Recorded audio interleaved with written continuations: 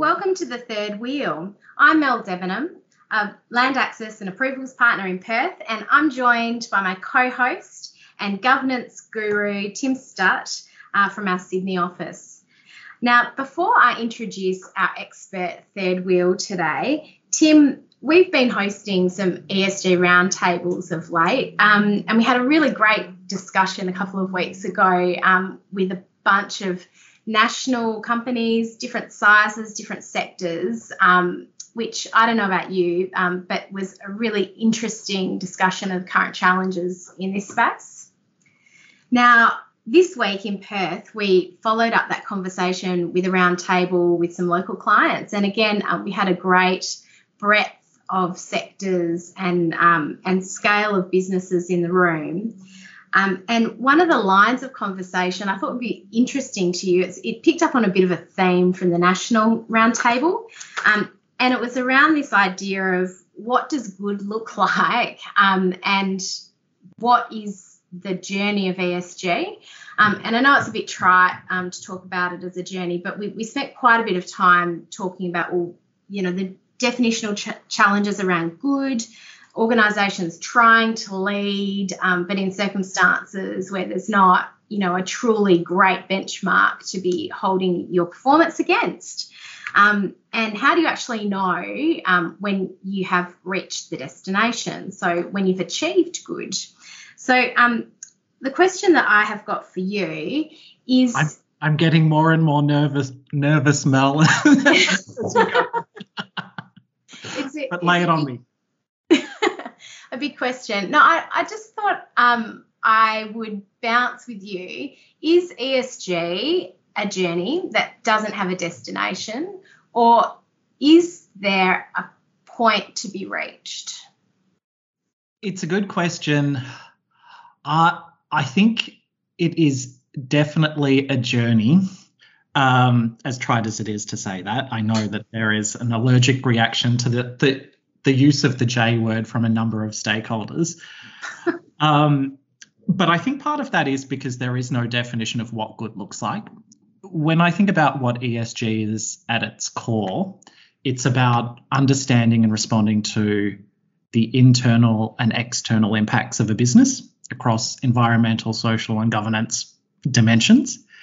And I think in that respect, and with that as the frame of reference, actually being good is being responsive and having processes to understand that and respond to that, and anticipate risks and factor things into strategy. So I think there is a framework for what good looks like, but it is perhaps so amorphous that I'm not convinced that too many people have completely got there yet.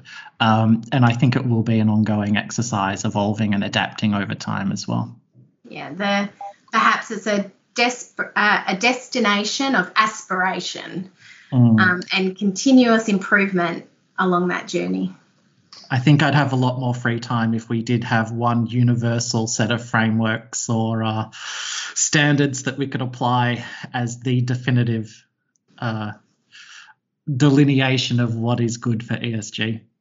Well, that is a great segue into introducing our guest today, our expert Third Wheel, because part of the reason why we don't have a definitive set of standards is that court-made law is influencing what we need to do in this space. So without further ado, I want to introduce Mark Smyth.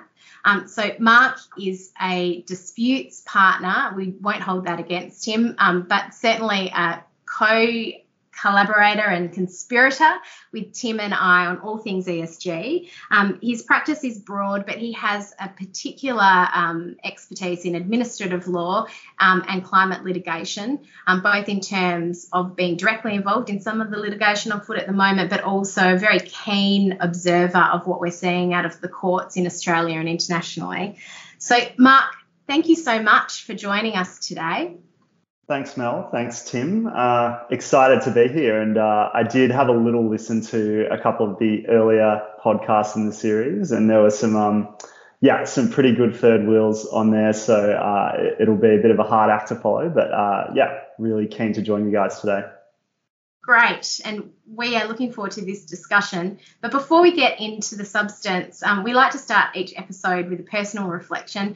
And so, like we've asked our other third wheel expert guests, Mark, I'll ask you, why is ESG important and what does it mean to you? Thanks, Will. Yeah, it's a really nice question. As you sort of alluded to in the intro, I am a little bit of an administrative law nerd. So for me, public law and also, politics and public policy has all been something that has really driven and interested me. And so for me, ESG really tends to, involve helping companies to navigate some of the most significant environment, social, political issues of the day, and doing so really through the nexus of maybe government legislation if new regulations being introduced, or through litigation when it ends up there.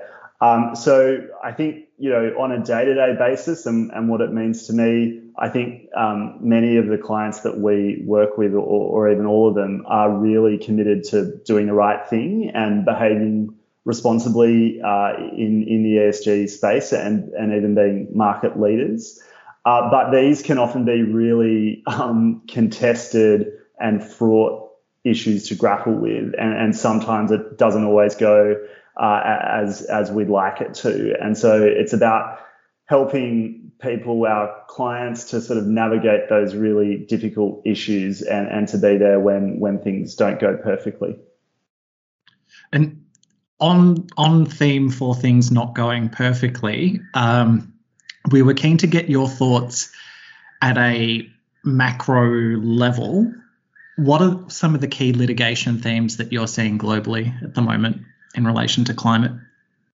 Yeah, so in ESG litigation generally, it's been a really sort of interesting past few years, and even the last 12 months or so has been quite fascinating, the sort of pace of development that we're seeing.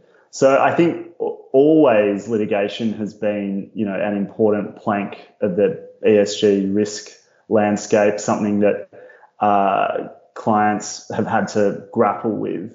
But I think we're seeing really an increasing reliance on it in ESG generally, thinking about some of the really important Me Too litigation, for example, some really high profile human rights based claims in recent years, even sort of safety and wage underpayment and discrimination claims. So litigation is being increasingly used as a tool in the ESG context. But I think, as you alluded to in the intro, really in the climate space, at a macro level, litigation is being used increasingly, I think particularly by shareholders in many of our corporate clients, but also third-party activists. And so in terms of what that means thematically, a couple of different things.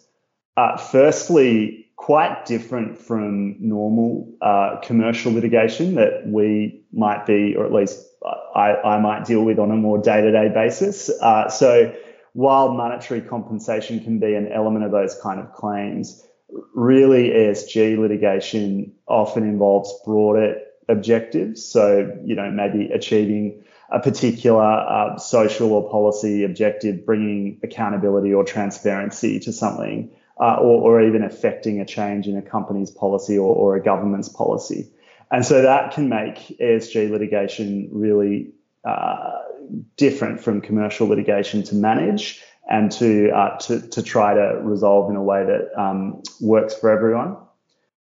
I think then the sort of second key theme that comes out of it is, who is on the receiving end of this litigation. So firstly, there's, as we'll hopefully come on to a bit later, quite a lot of activity against corporates. So, there was the successful claim earlier in the year against Royal Dutch Shell in the Netherlands, the effect of which is that Shell has to reduce its CO2 emissions by net 45% by the end of 2030 relative to 2019, which is a major impact on Shell's business. So we're seeing claims directly against companies like that. But secondly, government is on the receiving end of many of these claims in a way that affects all of us, both as private individuals, but also affects companies and firms that we work and act for. So, a really classic recent example of that is the Heathrow runway challenge for the progression of the third runway at Heathrow, where Friends of the Earth challenged the approval of the third runway, basically on the basis that it didn't adequately take account of climate change impacts. Ultimately, that litigation was successfully defended, but it was successful at first instance and has had a substantial impact on how things have developed there. And in Australia, just in the last, I think, 2 months, there have been a number of cases against different government bodies. So a Commonwealth Minister and then also the Environment Protection Agency in Victoria for approvals decisions in the energy and resources context. Again, basically alleging that the government decision makers haven't adequately grappled with climate change and emissions implications. And so those sorts of proceedings are aimed both at achieving a particular outcome in terms of maybe conditions or results that are more conducive to emissions reduction, but they can also have a significant impact, as I mentioned at the beginning, in terms of raising awareness and really putting this front and centre of the political agenda. As well as corporates and governments, we've also seen, I know, quite a bit of litigation against investors and also lenders as well. And some of these actions have really focused in on disclosure and alleged greenwashing, both on the financial services side, but also on the corporate side. Mark, what sort of claims are we seeing coming through the courts? Yeah, so greenwashing litigation has become a major focus, particularly of the shareholder type actions and of the activist actions that I was mentioning earlier. And, really, as I said at the beginning, many companies, certainly most of our clients, are really committed to taking action on climate change and to acting in a way which is really decisive, addressing emissions, other broader environmental concerns, and then, making statements that reflect that intention. There's also, I think, secondly, a massive investor focus on this, and in particular, investors both wanting companies and financial institutions to make those sort of green commitments, but then also ensuring really that, that those commitments are then operationalized, are then followed through with. So I think that's the sort of rub or the tension that we're seeing that is leading to the kind of litigation that you mentioned. One of the most prominent examples is probably in the US, proceedings brought by several US states and investors against Exxon for alleged misrepresentations in the proxy cost of carbon that it was using to value its reserves and to assess future projects. So the alleged result of that was that the company was intentionally overstating the value of its reserves, understating the climate change impacts and the regulatory risks that would follow. So that's one key plank of greenwashing type risks that we see. In Australia as well, there's been a recent spate of cases. So proceedings have been commenced against the Commonwealth Government and alleging that investor information statements and other disclosures for Australian government bonds are misleading or deceptive because, again, they don't adequately disclose Australia's climate change risk. Secondly, thinking on the corporate side, recently proceedings have been commenced in the federal court in Australia alleging that a company's net zero target is misleading or deceptive. And the basis of that action is that because this is a representation allegedly about a future matter, the company lacked reasonable grounds for its net zero target and pathway. And then finally, another recent proceeding in Australia, again in the federal court, commenced against a bank in respect of its green lending commitments. And the proceedings are brought by a shareholder seeking documents about the company's operational efforts to carry through with its public statements about its green lending commitments and the way in which it would assess emissions impacts of projects in which it was involved in financing. I think the second prong of your question, Tim, was around sort of regulatory activity. And in addition to all of this litigation for greenwashing allegations, there's also a core focus of this from regulators around the globe. So core jurisdictions, including the US, UK, Europe, Hong Kong, Australia. And it's really one of the major focuses for a lot of the corporate and financial institutions regulators. So ASIC in particular has started to take a more active approach in this space. So in its recent September corporate update, it said that it had intervened in an energy company's IPO, seeking clarification about net zero greenhouse gas emissions statements that led to refinements in those claims, and also additional disclosures around, how that might be achieved. And then again, this year, ASIC announced that it was reviewing both managed and superannuation investment funds to assess whether their investment strategies were, as green or ESG focused as is being claimed in a lot of disclosure statements. And ASIC has sort of foreshadowed potential action, issued correspondence, etc., to a number of firms in that space. So in summary, the greenwashing issue, I think, is one that will continue to arise. It's a strategy that is being used by activists, but it's also a matter that is of core concern to investors.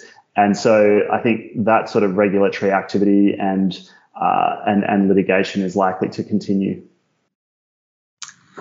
Mark, it wouldn't be a pod talking about litigation and court-made law without referring to Sharma and the ripple effect that the Sharma decision has had in terms of regulatory decision-making processes. So for any listeners that aren't familiar with Sharma, it's a decision relating to the Environmental Protection Act from a Commonwealth perspective, and essentially the court reading into quite a comprehensive decision-making process and additional duty of care that relates to climate change. So that decision, the first instance decision, has been appealed. Mark, what are you hearing about Sharma? I'm hearing a lot about it from discussions with clients and regulators, but what's happening in the courts on that front? Well, that is really timely, and I don't think this was planned at all. But over the last few days, the full federal court has been considering the appeal in Sharma. So following the decision earlier this year of Justice Bromberg in May, the Commonwealth announced that it was appealing. So that appeal came on earlier this week. It was before Chief Justice Alsop, Justices Beach and Wheelerhan for 3 days. And essentially the Commonwealth was arguing against the very existence of this novel duty of care that you described, Mel, on a number of different bases. The first primary basis was on effectively separation of powers grounds, that it's not appropriate for the court to step in here and develop a whole new novel duty of care owed to young people in respect of climate change. That is a function of the legislature. It's a highly politically charged matter, a matter that is the subject of international agreements and negotiation, and has been at the forefront of politics in Australia. And so in those circumstances, really, it's for Parliament rather than the common law to be intervening to find a solution. And so that in doing so and finding a novel duty of care here, which is obviously different from an administrative law matter, for example, suggesting that it's a relevant consideration. This is a novel private law duty of care that the minister owes, that something like that really would inhibit the minister in the exercise of her powers and really constrain normal principles of administrative law and how the minister would go about making her decision. The second prong or primary prong of the Commonwealth's arguments in the appeal focused on really whether or not the degree of control in terms of the duty of care was actually in existence. So, as you know, for the existence of new tortious duty of care, there needs to be a sufficient degree of control that the defendant has over the conduct. The people affected need to be reasonably foreseeable class, etc. And the Commonwealth took issue here with whether or not that was truly the case for the minister's approval decision. In particular, there was debate about whether it's appropriate to consider Scope 3 emissions, which are obviously the emissions over which Whitehaven here would not have control. Whether or not it's really appropriate to consider those as within the minister's control, particularly where what's actually occurring there would be happening in foreign jurisdictions, and it would be difficult for any conditions which the minister might impose on the licence to effectively govern and constrain those emissions. So a particularly interesting line of attack. Scope 3 emissions, as we know, is a really vexed issue for companies to deal with. And so here the Commonwealth was directly engaging with that and saying, the complexities around the regulation of Scope 3 emissions mean that, that's another reason why it's not appropriate to impose a duty of care regulating them. Thanks for sharing those insights. It's fantastic to be able to share that with our listeners, particularly ahead of any decision being made by the court.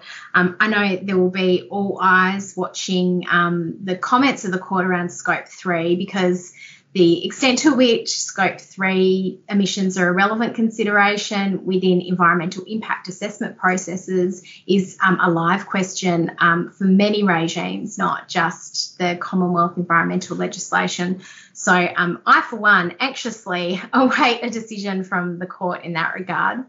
Mark, thank you so much for your time today. I think we'll have to have you back once the Sharma decision has been handed down and we understand a little bit more about the trajectory of other cases before courts at the minute. Now, like every pod, we like to end on a light note. Tim, I think that we could do some rapid fire acronym busting. Are you up for the challenge? You should maybe wait until I answer each of them and determine that for yourself, Mel, but sure. That's fun. Count me in. Great. So ESG is an acronym and the space is filled with them.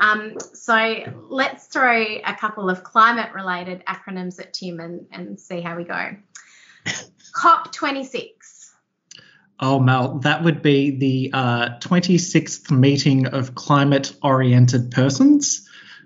Or if I'm being a bit more accurate, it's the 26th Conference of the Parties, the conference being the UN Climate Change Conference. And this year it's going to be held in Glasgow and it is kicking off very shortly. Ding, ding. I need some kind of you are correct buzzer. Yes. That's COP26, and we will be bringing you some podcast content, hopefully from the conference very soon. NDC. That would be notionally definitive climate commitments. Or, if I'm being more serious, it would be nationally determined contributions, yes, which require nations to make action plans to tackle climate change. Okay, the next one I think will be close to your heart, Tim. TCFD. very close to my heart and constantly in my mind. It's the Task Force for Climate-Related Financial Disclosure. Okay, last one for you. ICMYI. That is a vexing one. I'm tricky. Non-climate related, I'm going to call it in case you missed it. Yes. I am a good millennial and very up with the acronyms. I think I'm still stuck in the 90s. I didn't know what that one was. Thank you, Mark, again for your time. And thanks, everyone, for listening into the Third Wheel podcast. We'll see you next time. Thanks, ESGers. In the spirit of reconciliation, Herbert Smith Freehills acknowledges the traditional custodians of country throughout Australia and their connections to land, sea and community. We pay our respect to their elders past and present and extend that respect to all Aboriginal and Torres Strait Islander peoples today.